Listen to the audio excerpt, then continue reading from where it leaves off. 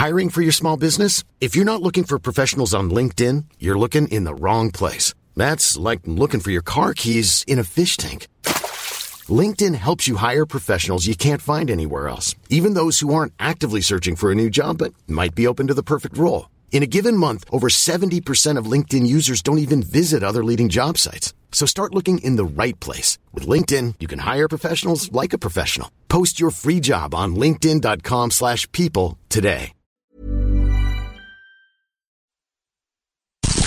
Wise Men Say, Sun FM Preview Show with Stephen Goldsmith and Gareth Barker. All things Sunderland. Welcome along to the Wise Men Say Preview Show with Sun FM. Myself and Gareth in the studio tonight. We're hoping to be joined by Kevin Ball. He will be. He's promised us he's going to come in. He was stuck in traffic through the dark side. He's been to Newcastle today, and he rang me well over an hour ago to apologise and said he was stuck in traffic and he was heading the wrong way towards Hexham. And what it does do is beg the question what he would do in the situation if it was one of his players, either as a manager or as a captain of a football club. You know, you're going to go all Roy Keane style and leave the bus, but we know.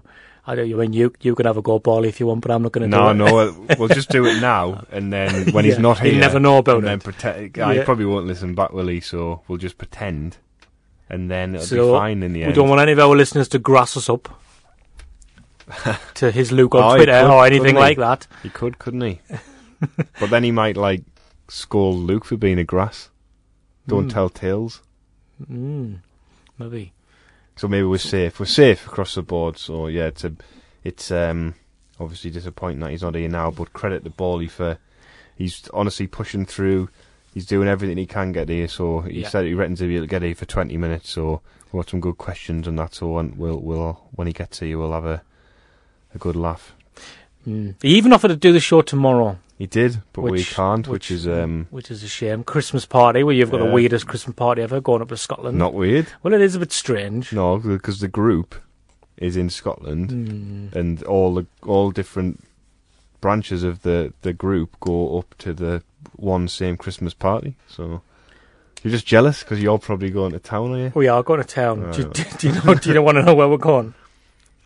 Oh, go on then. The Peacock. Oh, really? Yeah. It's all right.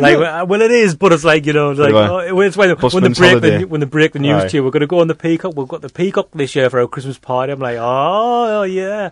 And I'll be in the next day as well. Yeah, you will be. Come along to that, by the way. Yeah. Who's on? Darren Williams, former Sunderland player, is going to come along and talk to you about the game, which will be really good. Actually, I'm glad. That's a good guest to get on, Darren. Indeed, I won't be there. Even more reason to come along for people. Absolutely, I'll be on the train back from Scotland.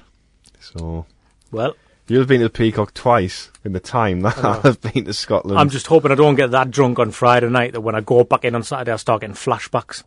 Well, I hope you do. We've probably waffled on too long about not football-y things. Shall we talk about some football-y things? Oh, well, I'll tell you what, then you bring up the first football thing to talk about, because I was quite happy just talking nonsense there, filling, ready for ball, walk in the studio, saving the day. Yeah. We even told people not to bother coming in tonight. I know. People were offering the services, of the wider Wise Men Say team. We didn't bother we didn't bother getting a Fulham guest on. So, you know, we hadn't bothered with that because we're thinking Bally will talk for 45 minutes. There is sound logic behind that, though, isn't it? I don't want people to think like it wasn't even discussed, because we actually did say, didn't we? We had a production meeting, text each other, and said, you know, do we need to reach out and get a Fulham guest, or should we just press record and let Bally explode? And we decided to go for that option, didn't we? Yeah, it's spectacularly backfired.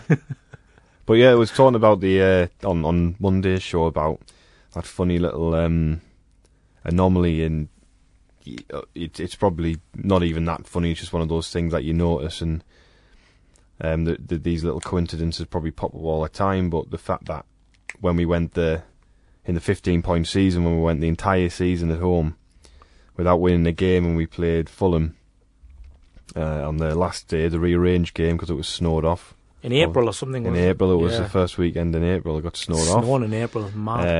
And madness. And then, the replayed game it was the second last game of the season, and we won. We were losing in the game that was snowed off as well. So I think we were 1-0 down. Yeah, we were. So thanks to Rory Delap, I think. No, it was George McCarthy slipped over and backheeled Rory Delap in the face and broke his nose. The referee called the game off, and then we got a winning game at home. So, but Chris Coleman was the manager of Fulham at the time. So what you're saying is he's a rubbish manager? No, they were the only side. Yeah, they were the only side who we managed to beat that season at home. Yeah, but we were. He's here. He's here. I'm really sorry. It's all right. We're doing it. This is all live, this is great. Kind of live. We're still recording. Yeah. So don't swear yet. What? No, don't swear at all. No. I'll mix your mic up. Gareth's got his pen ready to write down the times. I haven't. No, you for when Bally swears. We need to go back. Well, actually, wait, no, you can stand up. Do you want to sit down? There you go. Come on. Testing. No, I was joking. You really think I was doing that? I'll put my phone on silent. There you go. You can hear him now. Do you know what the other anomaly about that game was, though? What? Go on then. Like Kevin Ball was the manager of Sunderland. What game? Oh, there you go. He's kind of first. Am I on? Can you hear me? Right. Yeah. I trust you talking about that game many years ago. Got the Fulham game. Yes, right. So I'm just saying it's funny because we went the season without winning the game. You were the manager of Sunderland. Chris Coleman was the manager of Fulham. And now we've gone a whole year without winning a game. Chris Coleman's the manager of Sunderland playing Fulham. In my programme notes Saturday, obviously I brought that up. Said that the coincidence have come back. Like, obviously Kit managed Fulham as well. They say Cookie was a manager when I was a manager of the club. Then it had transpired the game before got called off, you remember, because it was big snow, made the pitch really wet, and I got the blame for that because everyone said, why did he water the pitch before the game? And then when it snowed, it was all my fault, it got waterlogged. Yeah, right, okay, it was my fault. God decided to make the snow come down heavy. But going to the game, we went out for dinner the night before, me and Chris, and like I said, I've known Chris a lot of years and that, and Kit, and it was nice actually how we got the win. And I've never forgot afterwards that I think we'd done a walk around the pitch to thank the fans, because obviously I think it was the last home game of the season as well. And after the game, when I went outside, some bloke gave me a right rollicking. He said, "What are you doing, allowing the players, to have a, like a lap of honour?" Lap of honour. I went, "Look, mate," I said, "do you really think that was a lap of honour?" I said, "I'm making them walk round and say thanks to you lot, for supporting us because of the season we've just had. Not a lap of honour, take it from me." And after he went, "Oh, I never saw it like that. I never saw it that way." So anyhow, going on what you've just said, it's transpired to this game now, and the silly thing is everyone would be going, that means we're going to win, it's a coincidence, and the emotional side, the nostalgia side gets to you. The bit I've said, and I've no doubt that the manager and Kit will be doing the same, is if you focus too much on the win, you forget to do your job in between. Do your job in between gives you a chance of the win. And if it was me, I would be saying to the lads, look, yes, we want to win, but let's concentrate on doing our jobs. And if you saw how they done that last week at Wolves, they really did concentrate on doing their jobs, and they got a fantastic result. And if they do that on Saturday against Fulham, there's no guarantee we get the result, but they give themselves a chance of getting the result. So it'll be interesting. I mean, they did that a bit against Reading in a way. They did resist that. Obviously, the crowd were kind of trying to push them on the front foot, and they had to keep the discipline because they didn't want to get picked off. Yeah, and that's, I've a good friend of mine, Kevin Dillon, who's a staunch Sunderland fan. We played together. He worked at Reading, watches Reading a lot as well. He's up here now. He had told me what they were like. He said they'll suck you onto and pick you off, play through you. He said you've got to be very professional, very disciplined. You've got to take into account the players you've got at the club at your time or at your disposal to allow you to what formation you're going to play. If we had real mobile, athletic, quick lads up front, you might go, actually, no, we're going to press them. We're going to really try and win the ball deep in there after. It's really looking at what you've got available to what sort of system formation you're going to set up. And we did do that, and like you say, and then it gets to just before half time, you sat there, I'm like thinking, yeah, we've done okay. I didn't think we were particularly great, I've got to be honest with you, but we've done what I would class as a professional performance. And then Callum scores, and I'm up off my seat giving it high fire, rocks, and screaming like a little girl, and it was lovely, I have to say. And then he got sent off, and can you imagine how I felt after that, and it was such a downer. It was like 1 minute you're up there buzzing, next minute, oh my God, what's going to happen now? Seem to have double the impact on already what could be a negative stadium. I'm going to give something for our visitors to visualise and ball. You've just walked in the studio. You've got a red and white striped shirt on. Is that because you've been to Newcastle today? Yeah. Is it? Yeah. Is it? But that's wrong, isn't it? But you know, like it's funny because we've been over to the RVI, and I have to say, visited a lot of lovely people today. A lot of people in situations that you just hope that all works out well. From you know, you've met their families and that, and they're lovely people. A lot of Sunderland people in, you know, with their kids at the moment in the hospital and that, and you're having a crack with them, and then you speak to the nurses and you look at, you know, what they do and how hard they work. And I was talking to one lady and I was saying how difficult it must be emotionally for the lady that showed us about. But yeah, all the lads had lovely Christmas jumpers on, but I thought, no, Kev's wearing his red and white shirt, so I did like that. Yeah. Did I get anything thrown at me? No. So my son was in the hospital for about 6 months. Yeah. It was getting towards Christmas. And they were saying, oh, the Sunderland players coming round, Newcastle players coming round, and I was like, all right, okay. So I was out, and I came back in from work, and my wife had taken a little one out, and when she'd been out, the Newcastle players had been in and left her like a Newcastle present on the bed and that. And I was like, oh, give it to one of the nurses. I was like, you can give that to you. I've got to be honest, it's funny. I mean, if the Newcastle players go around there, magnificent. And I think this time of year, I know you can like it's a bit of a cliche, but I do believe it's fantastic when any of the clubs go around. Like we've had lads go in the RVI today, and in Newcastle they've been at Durham, they've been in the Sunderland and that, and I think it's important, and we're going to see the kids. And my thing as well though was, you know, we're going to see the kids come in, maybe go and see people in the other wards. I mean, you know, maybe the older generation a little bit that might have watched us play and might be wanting that bit of company as well. So my thing next year is maybe we should make sure we do a little bit of that as well. But might get some really stick in Newcastle if you do that.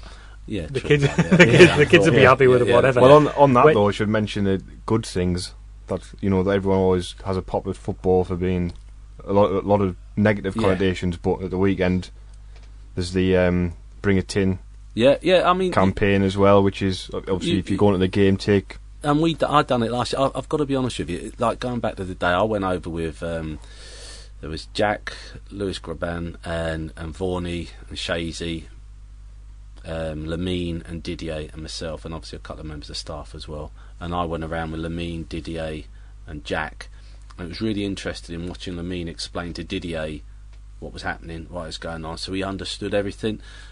And we were appreciated so much by everybody there, and it was lovely to see the lads give that back as well, like, and put a smile on the kids' faces. And they didn't just turn up and give the obligatory smile. They actually were talking to them, getting involved, and that's one of my biggest things. Is the same with Bring a Tin on. So whether our supporters get involved, whether the players get involved, if we're going to do it, let's do it properly.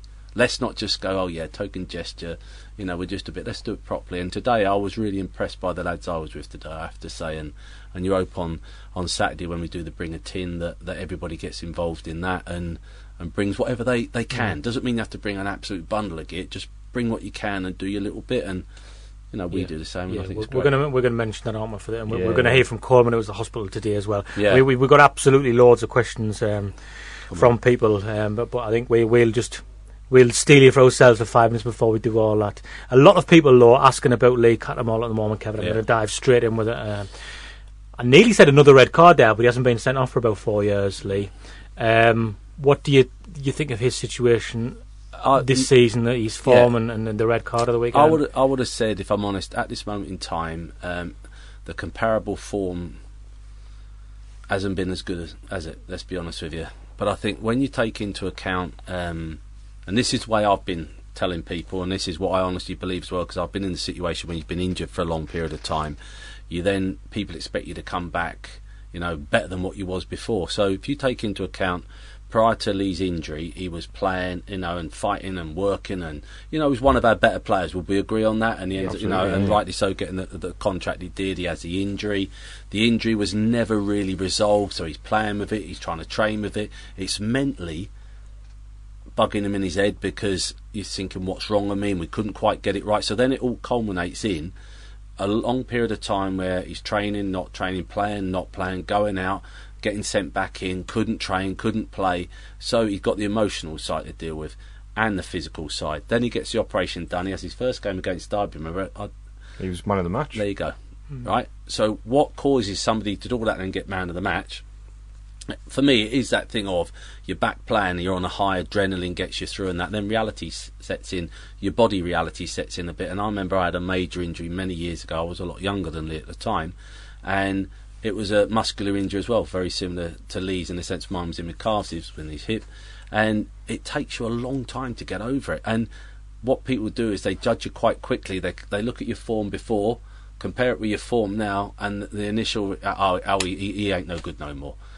I think we've got to be careful with Lee. I think we've got to not protect Lee, but I think we've got to respect Lee, because I think it's been a real tough time for him, and I think he must as well, because Lee's a winner. Make note of it. One of the loveliest things he ever said, whether it be to me or really about the club, was he was talking about how people speak about me, Phillips, Quinney, and people like that, what he would class as legends of the club, and he went, I want to be spoke about in the same sentence as you lot. Now, I took that as a massive compliment. So when you take all that into account, he's probably hurting as much as anybody at the moment, because he wants to get back to Lee Cattermole at his best. Now, that might take another 2 or 3 months. Now, that's up to the manager and kit to look at that, assess that, and do what's right by Lee to get him back to his best. And it might take 6 months. I remember the injury took me probably a year. Now, I'm not saying that happened with Lee, because the cover you get now and the medical care you get now and everything to go with it is totally different to what I may have had. But we have got to be a bit mindful of that, to be honest with you. It doesn't help when the collectively we aren't blessed with lots of creative centre midfielders as well at the moment, and because Lee's been here the longest and he's been captain, people tend to look at the old guard, don't they? And point fingers there first. I think the most frustrating thing I think wrote about in the Echo is about the red card at the weekend. It's not the tackle, it's the touch. You know, the touch, and it's right. Like he's obviously it's that, and that's just the sharpness. He gives the ball away, and then he's lunging for it, and he's probably thinking, "Why have I done that?" I tell you what I think happened in that situation. Before I go back to the sending off, I think he was thinking about what he was going to do with the ball before he got the ball. So at split second, and that's confidence as well. I've got to be honest with you. You're thinking, "What am I going to do with it?" He's then gone back to his touch. By that, he's took a bad touch because he's thinking about what he's going to do with it before he's took his touch. He's had a big touch, and he's thought, I nearly swore there. I've got to get the ball back, right? He ends up lunging at the lad and whacking him. Now, I hate petulant bookings, right? And I think Lee at times suffers with that. And that's the ones that are petulant, kicking at someone's feet or kicking the ball or doing something else, so he kicks the ball away, but something where it's a petulant one. It's then his next tackle gets him sent off. Now, if you look at his first one, he swung his leg at the lad, didn't he? You know, I thought it was a bit soft. It was a soft booking, but the referee had chose that day that the level of booking was deemed on his first booking. The level of tackle, was on his first booking. So if the first booking he made was what you would all go, Christ, what's he booking him for that for? That's now. Everybody else after that has got to be careful, because that's the level he's going to book you at. So Lee swung his left leg at the lad and flipped him. Now, let's be honest, the lad's had a bit of a roll around, hasn't he? You know, it's like you're thinking, oh, wait, mate, like he's not like punched you in the head or anything. All day, though, right? So they've done that, and he gets booked. A minute later, that happens, he gets booked. But it's that first one. I've got told a great thing: if you're going to do it wrong, do it right. So in other words, if you're going to get booked, make sure it's for a proper good humdinger, not like a petulant one. Now, Lee, like you say, rightly so, has not been sent off for 4 years, but how many times has he put himself in that uncomfortable position of being on tenterhooks where we've withdrawn him from the play because of his tackle? Now, we've also got to be mindful, we don't want to take away Lee Cattermole's tenacity, Lee Cattermole's leadership, Lee Cattermole's aggression. Lee Cattermole, in some senses, epitomise what you need from a midfielder in the middle of the park, and he obviously needs someone alongside him who can do stuff that he can't. I just think we've got to be very careful of him, and I think Lee's got to be mindful of himself, that he needs to get himself back into it. But I would have said it must be so tough for him, no matter what you earn, what you get, what you don't get. Mentally for him, that must be really tough at the moment.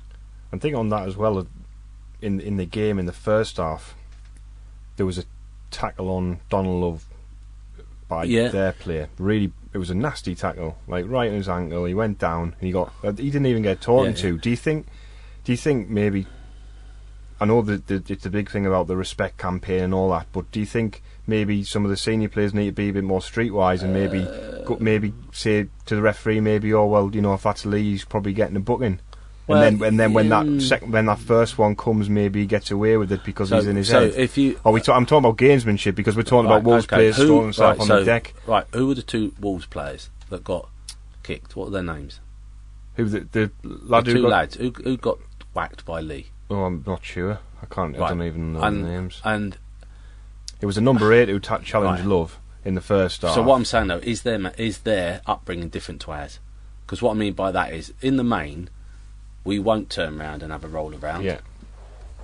I didn't even know it was, but I would imagine I'm right in what I'm saying. Yeah, they may be used to having a bit of roll around when they get kicked. I think it was Sice the first one was. Yeah. Now I don't know what his history's where he's played, but like maybe that's the case. Maybe where they can do that. Now, me as a manager, do I want my players to roll around on the floor if they get?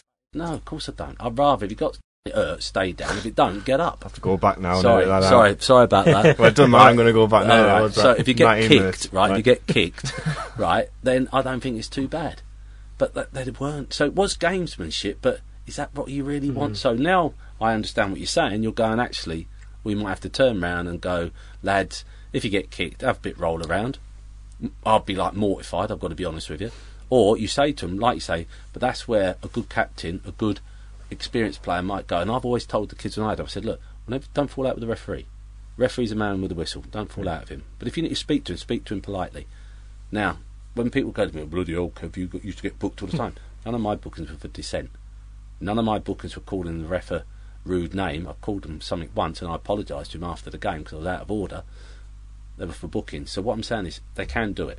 But do you need to do it? Really, what you want is if you get kicked, you get kicked. But if it hurts, stay down. If it don't, get up and get on with the game.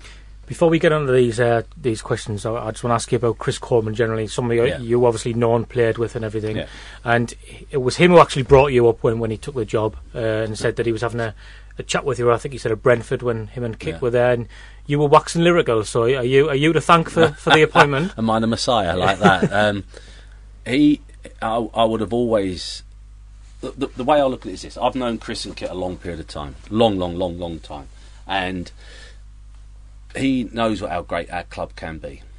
At this moment in time, we're not in a position where we can really call ourselves great, are we? Sorry, am I not talking right into the mic? It's all right. It's right. All right to pick We now are potentially great again, aren't we? We're at a situation where we've gone to there. So what Chris would have seen us was as a great challenge for him. Now, obviously, I'm going to wax lyrical about our club because I love our club. I know what potential our club has got. I look at our training ground. I look at our stadium. This is just on the football side. Right, I look at what we've got there for players who ever come to this club or managers come to this club. Then I look at our supporters who absolutely love our club, and we are the centre point of our city, the club, because this is where the people who support us gravitate to on a Saturday to watch us. I likened it to the Coliseum. It's like there's a fight at the end of the week, boys. Where is it? Oh, it's at the stadium. Like, let's go. Now, does he like a scrap? Will he want his players working hard? Absolutely. The man's got presence. Kit's got organisational skills, so they blend very well together. You see in the games we've had so far what he's done. Now, that's just a very small part of what he needs to do, but he has done a little bit. So would I like to take credit for him being here? I think the word would be, I'd like to think if I have played a part, fantastic, and I'm glad he's mentioned that. I think really Martin Bain and the board of directors have done fantastic, because it was by surprise a bit. Well, I think what was nice was when he got appointed, everyone went, oh my God. Now, I've got to be honest with you, when I got told it had been sorted out, I was at home, I got a phone call saying it's done. I'm not lying, I was absolutely buzzing. Now, I was buzzing because I knew what he could bring to the club. Now, in the same token, and I'm not going to lie, I was really hoping Simon Grayson and Glyn would have done the same. If I'm honest, those two were absolutely fantastic blokes. Now, obviously, I'm closer to these two because I've known them a long period of years and we've played together. I see something different in them. I see something that makes me think, yes, come on. And it can't be a coincidence that so many of these Wales players are coming out and saying that so much of that success was down to him and his man management skills.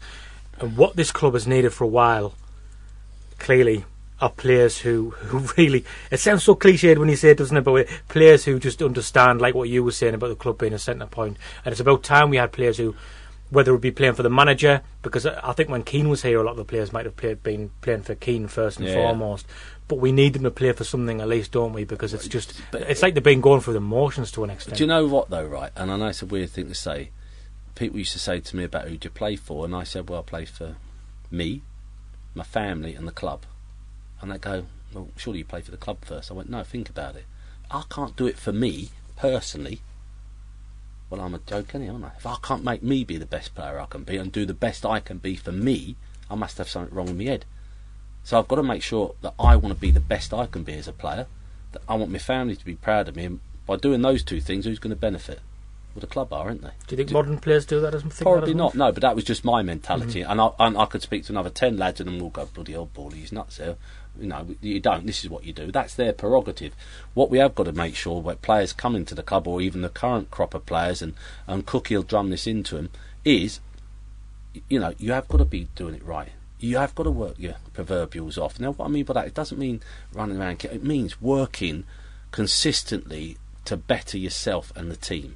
Being smart about it as well. And like I said, it excited me, and it's nice that Chris has said that as well. And like I said, I've spent a lot of time with him since he's coming up, making sure, that anything that I can do to help him to be a success, he knows I'll be there, as I would have done any of the other managers, I've got to be honest with you. But I've got so much time for him and Kit, and we had so much fun together when we played. And Kit, like I said, I've known a long period of time, and they'll be desperate to succeed here as well. And let's be honest with you, it's a real big challenge for him. And from our point of view as a club, it's also a challenge for us, because we're bringing him back from international management back into club management, which again is total contrast to what he's done over the last 5 or 6 years. But the one thing he's got in abundance is a presence, a magnificent presence, where he can control the room quite quickly, control the changing room.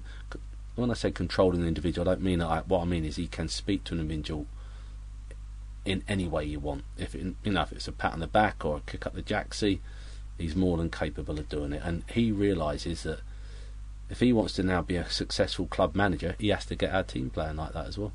We have Adrian McCormick, Tom Wilcock and Jack Hippel all asking you about potential academy prospects at the moment. Do you think there are any? Yeah, there is some there. I think it's a very difficult period of time again, in the sense of we've had a lot of managers, so we've had a lot of players that are currently plying their trade in different leagues, who you could have argued would have been in our first team. You look at the lad when myself and Kit and Cookie spoke down at Brentford, the captain of Brentford was John Egan. Now he come for our academy. Yeah. And there you are, plying his trade in the Championship, and he's now an international. Conor Hourhan, centre midfield for Aston Villa, who everyone waxed lyrical about, another academy product. So the situation at the times can sometimes tell you whether your development path is at this particular club or you might have to go somewhere else. And I personally think at times we have done the right thing by allowing younger players to go off on loan, get careers in the game, because the players you have at the time the manager wants. If he doesn't want them, well, truthfully, get them a career in the game. I think we've got a duty of care to that. You then come to the current crop of players. There's one or two there, but I also think to really, really give them a chance, I think they need to get out on loan as well. They need to experience. I call it big boys football, yeah. And it sounds really sort of mad, but like what it's like. I watched Max Stryjek the other night down at Lincoln. He was playing for Accrington, and it was a Checker Trade Trophy game. Might have been 4,000 or 5,000 there. It was a proper game of football. You'll not experience that in under 23 football. Under 23 football is a fabulous development tool for certain players. They get to a stage where they're not quite on the knocking on the door, getting in the first team, but they might be, knocking. But to push that door open, sometimes they need to go out and understand what it's like to cross that white line on a Saturday or a Tuesday night when someone's going to get on their back, the pressure to deliver, and all those aspects that come with the game. And we've got one or two that we're planning on getting out in January that hopefully this will in turn be a nice stepping stone. Some of the younger ones or some of the ones who have been around the first team squad? I think a little bit of both. We've got to be careful because a manager will have an eye on one or two that have been around the squad. Like you could take, for example, a Sora Madja, and you would say to yourself, where's their next step? Madja, who he's been involved in the first team in pre-season. You saw Soro come on in games and he's got that electric pace that frightens you. What will he want to do with these two? Will he want to say, actually, no, they're young enough to stay in the 23s and with me, or will he say, actually, if we get the right club, we might put them out? But that's the manager's decision. We have meetings every week about it, when we sit down, talk about it, and we talk what we try and get the right, not always the right move, because sometimes it's not always about the right move, it's about what's out there at the time for a player, and sometimes you do literally say, well, look, you've got to go out there and show us you can do it. We've had it where some of our young players have gone out and had a beast, and everyone's going to me, it's horrendous, it's the worst loan ever. I went, not really. I said, think about it. He's gone away thinking he's a top draw player. All of a sudden he's found out he's not. So he's got a choice now. He either works a lot harder at becoming a lot better, or he ain't going to make a footballer. And, you know, you take Duncan Watmore's first loan up to Hibs, and it was comical. But Terry Butcher, I remember him on the day, he rang me. He went, what's the boy Watmore like? And I went, yeah, different class. I said, come and watch him. Great lad, great player. And he was going up this side of the country, been to watch Villa Brighton, drove across to watch us against Stoke play in the 23s. And he rang me afterwards and went, I want to take him. He said, I saw more football and proper football in half an hour of watching your 21s than I did in the whole of the Villa Brighton game, because it was a nice football they play, you know, out from the back, which is great. And I am an advocate of that.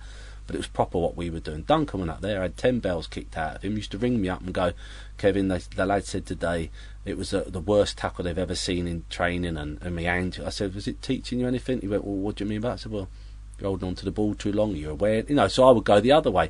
Then he would send me words on his reports that were really fanciful from Israeli educated. I had to ring up and go, Dunks, this is Borley, you're going to have to say better words than that. I ain't that bright lad like that, you know. And he would then laugh, but I thought it was great for him. But the biggest thing was, he's playing at Easter Road, I think it was, against Hearts. There was a corner, he's gone to take it. They're calling him names because of him playing for the opposition and hammering him. He went, and you never guess what, he said the referee only blew for somebody to treat an injury. He said, I spent 5 minutes in the corner while they absolutely abused me. I went, how did that make you feel? He said, I quite liked it. So he thrived on it. You understand what I mean? Yeah. Now, from that point of view, I'm saying is, you then get another young player, great, he might have absolutely crumbled. Now, when you go out the stadium, I don't care who you are, you need to be resilient. You need to be able to understand that crowd there is there to live off what you do. And if you don't do what they want you to do, they will get on your back. And have I got any problem with that? No. Because that's what they pay. They pay their money, they want to see their team work hard. And George Honeyman is kind of doing his apprenticeship the old-fashioned way, because he didn't really get the chance to go and get a sustained loan period. Well, he did. Not just, he went to Gateshead, didn't he? Yeah. And that was spot on for him at Gateshead. It was a very, very good learning curve for George at Gateshead. And he went to Gateshead, then obviously they changed manager, so that changed, and he done okay there. Now, did he find it tough? Absolutely. But George has come a bit later. There's elements of George's game we've really worked at on over the years. I don't want to go into detail now about what we used to have to do with him when he was younger. He's now evolved into a player that for me is a very important part of the first team squad. And what I love about George is his enthusiasm and endeavour, whether he's doing something right or something wrong, it's always 100%. He does things wrong. Yeah, there was one thing he done in a game, and even I sat there thinking, George, what the hell are you doing, lad? Like that. And after the game I spoke with him, I went, George, hell of a pass that was. And you could, and he's down the phone, you could just sense he's thinking, shut up, Paulie. But we have really good crack. Me and him go out for dinner, and I sit and I talk about his game with him. But the one thing he's got that we need to make sure we keep is players who have a love of playing football. And George loves playing football. George came to me at 16. When am I going to be in the first team? And I looked at him and I went, I don't know, George. He went, well, Wayne Rooney was in the first team at 16. And I looked down at him and I went, yeah, George, but Wayne Rooney's a lot bloody better than what you are, do you know what I mean? And a lot bigger. And a lot bigger and stronger. Yeah. But he was right. But George has always had this aspiration to want to play in the first team. Are you just finally, I know you need to get away, Kevin, but as the fact, you talk, and I can still say how passionate you are about players wanting to play the game and stuff, and then your old mates have come to manage your football club. Has any of this sort of made you itch to get back in towards the coaching side or the management side? I think in terms of, if I was to go ever back on the coaching side, would I be able to slip in? Yeah, absolutely not a problem. If there was a role came up and they said, look, we want you to do this, of course I would. I mean, coaching is something that I'd done for 15 years prior to, or 14 years prior to stepping down, and my knee's more than capable of taking it. Do I enjoy what I do now? Absolutely. I mean, I mentor a lot of the young lads when they go away on loan. Part of my job's to look after them. I watch a massive amount of games now. I do a lot of ambassador. So I've got what I class as a job I thoroughly enjoy doing. Don't get me wrong, it's very time consuming, a lot of travelling. You could be driving to watch a game, 3 hours there, 3 hours back, and people might go, oh, that's nothing. Well, take it from me, it is when you're sat on your own and or you've got a Kings of Leon to listen to, and my my playlist is not particularly great, if I'm honest with you. Stick the podcast on next time you drive. Yeah, but then I might drive off and end up the curb listening to you lot, like. But it's something that I haven't considered, But if it ever got broached, you'd always want to listen, wouldn't you? Like I said, my biggest thing is I want to see us. I know it sounds weird. This stop, sustain and build. Do you understand what I mean? Because we have had this period where we have, this has been very, very difficult, so now we need that little bit of stability. Then we need to start building again, slowly but surely, and however I can be part of that, I'd be more than happy. Okay, well, myself and Gareth will come back and talk. Have you got any more questions? I've got one more question. Come on. You've got one more? Okay, yeah. Right, fair enough. I've got titanium on question up there, Gareth.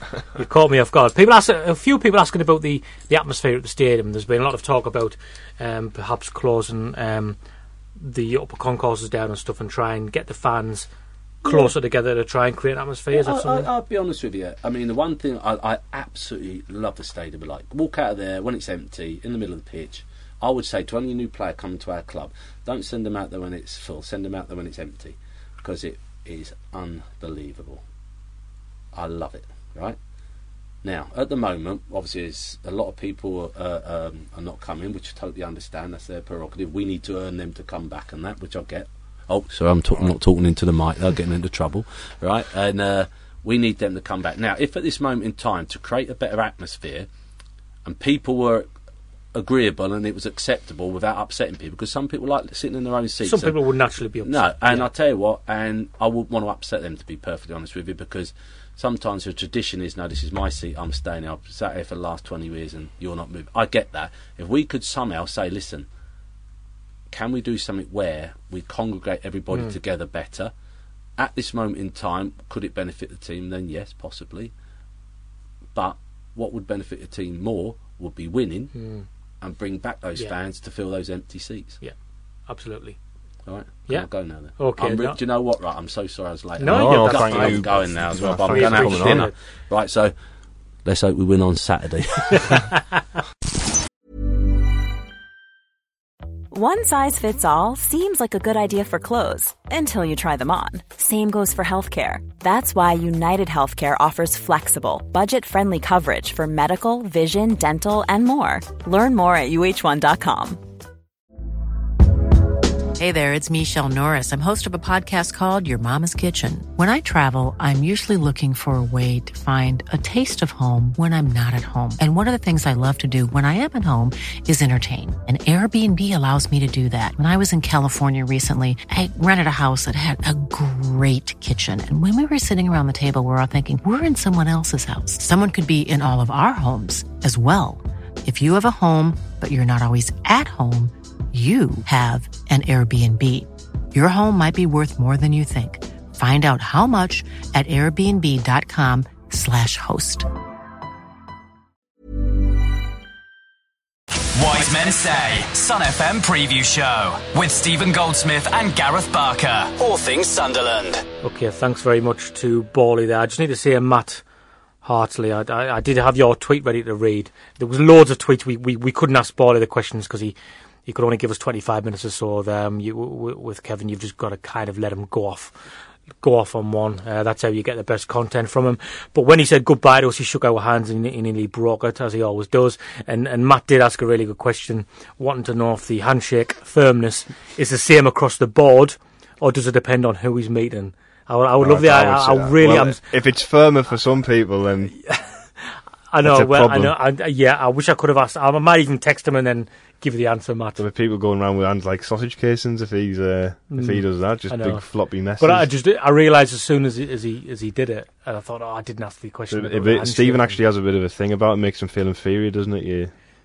The boy's handshake afterwards, does it emasculate you? What, Kevin's? Yeah. Well, I wonder if he's judging me, because there's no way it's that hard when you just put your hand down and you don't think about how firm it's going to be, do you? Yeah. And then he breaks your fingers, and then you think, I wonder if he's thinking, God, what a pathetic handshake that lad's got. You know what I mean? Might be. Also, I see that he convinced you that they should keep the top stands and that open now, is he? No, he said he think there's.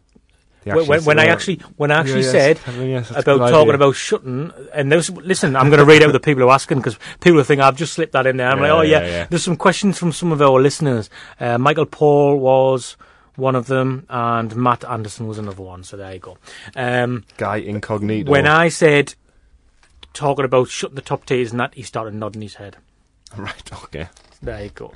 Shall we talk about the match on Saturday? Yes. It's a shame that Shall we? Kevin's not here to talk The about atmosphere, that, well, it leads on from the atmosphere, to be honest, because that's what concerns me at the moment. I think there's a strange phenomenon at the moment in the Stadium of Light, isn't it, where you speak to people away, in the pubs, on social media, at work, and people are generally positive. They're behind Coleman.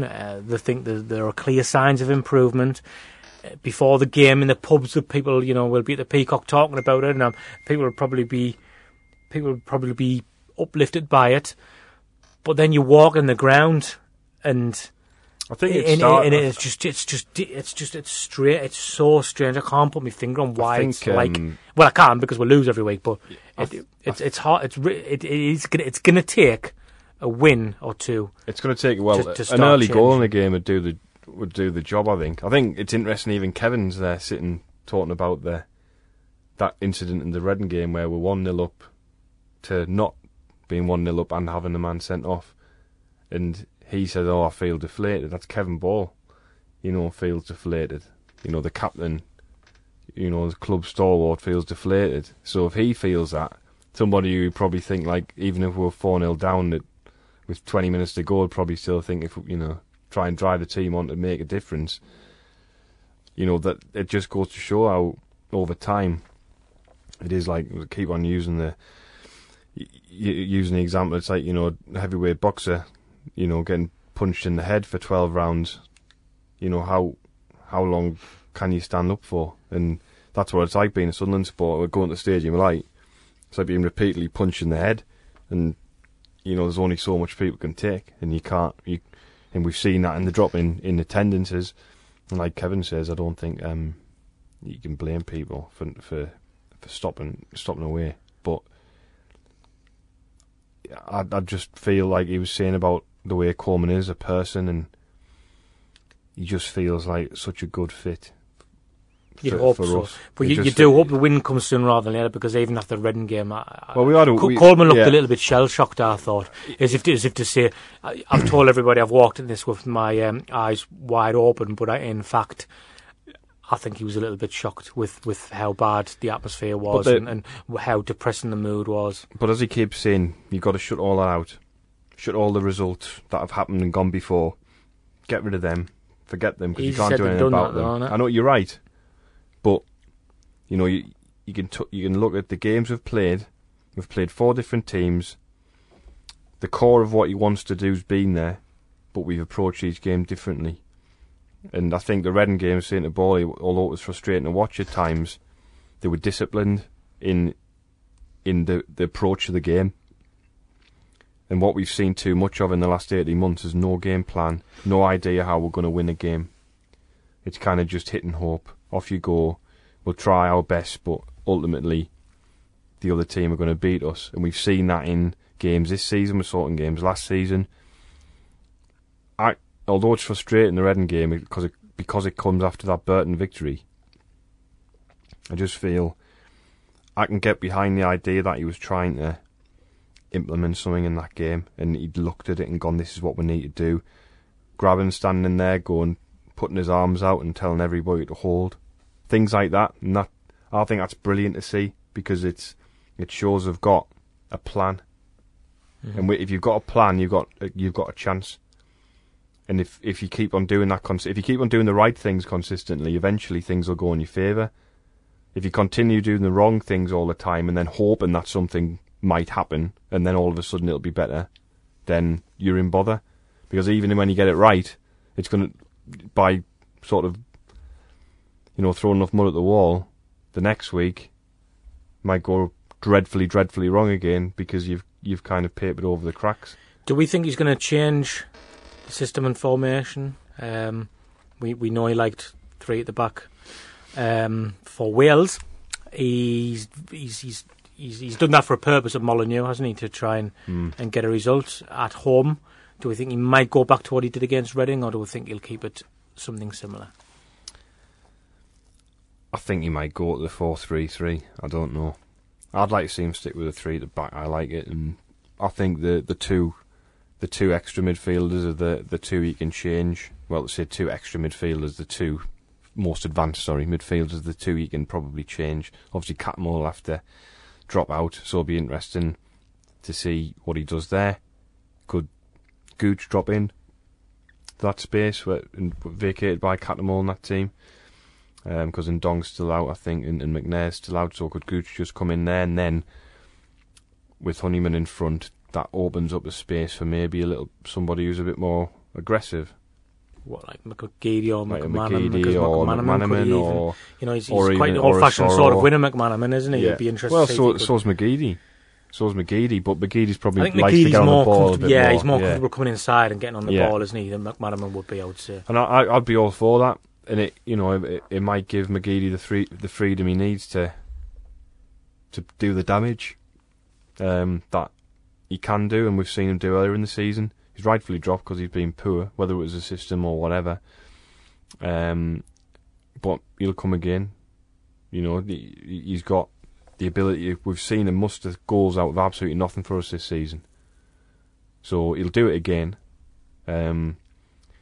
Just hopefully he's doing it in a winning cause rather than consolation or getting us a point. Okay, well, thanks to Bally for coming on anyway. We're glad we didn't go for the Fulham guest now, because he gave us an extra 10 minutes to what he said he was going to give us, which we're very grateful. He always gives you 110%. He does. Well, he's a man of his word, isn't he? He really has gone out of his way, driving from Newcastle to, I think he lives Chestler Street, doesn't he? So he's made sure that he come in to speak to us because he said that he would. So that's really, really appreciated. Former captain and manager of Sunderland, Kevin Ball. And also remember, make sure you come up to the Peacock to Saturday. I always say tomorrow. It's actually Thursday, but you might be listening to this on Friday. We have Darren Williams, of course, who played for Sunderland during the title-winning team of 1999, and the two sides have finished 7th, as well as for a little bit under Mick McCarthy after that as well, didn't he? So very well thought of by Sunderland fans is Darren Williams, and he's going to come to the Peacock and speak to us about the game, about Chris Coleman, and I've got no doubt that some of you will have some questions about his career and players he's played with, and also stuff like that as well. Bring a tin on Saturday, which is a great initiative. Obviously, going to the game and coming away having lost so regularly, it's miserable, but as miserable as it is, I'm sure we're probably all in a position where we can afford to put a bit of food on the table for our families, and there's people out there, obviously Christmas, who can't. So it's a great initiative. So if you've got a box of cup of soup sitting in the back of the cupboard that you haven't had, or a tin of soup or a tin of beans or something like that you can spare and bring along to the game, there'll be collection points and bins that you can put that food in. So it's a good cause, and I know that Newcastle have been doing it as well, and it's sad that it has to happen, but it is a great thing and a great effort from the community. Yeah. And something positive about football. Yes. Come on, Sunderland. Thanks for listening. Wise Men Say, Sun FM Preview Show, with Stephen Goldsmith and Gareth Barker. All things Sunderland.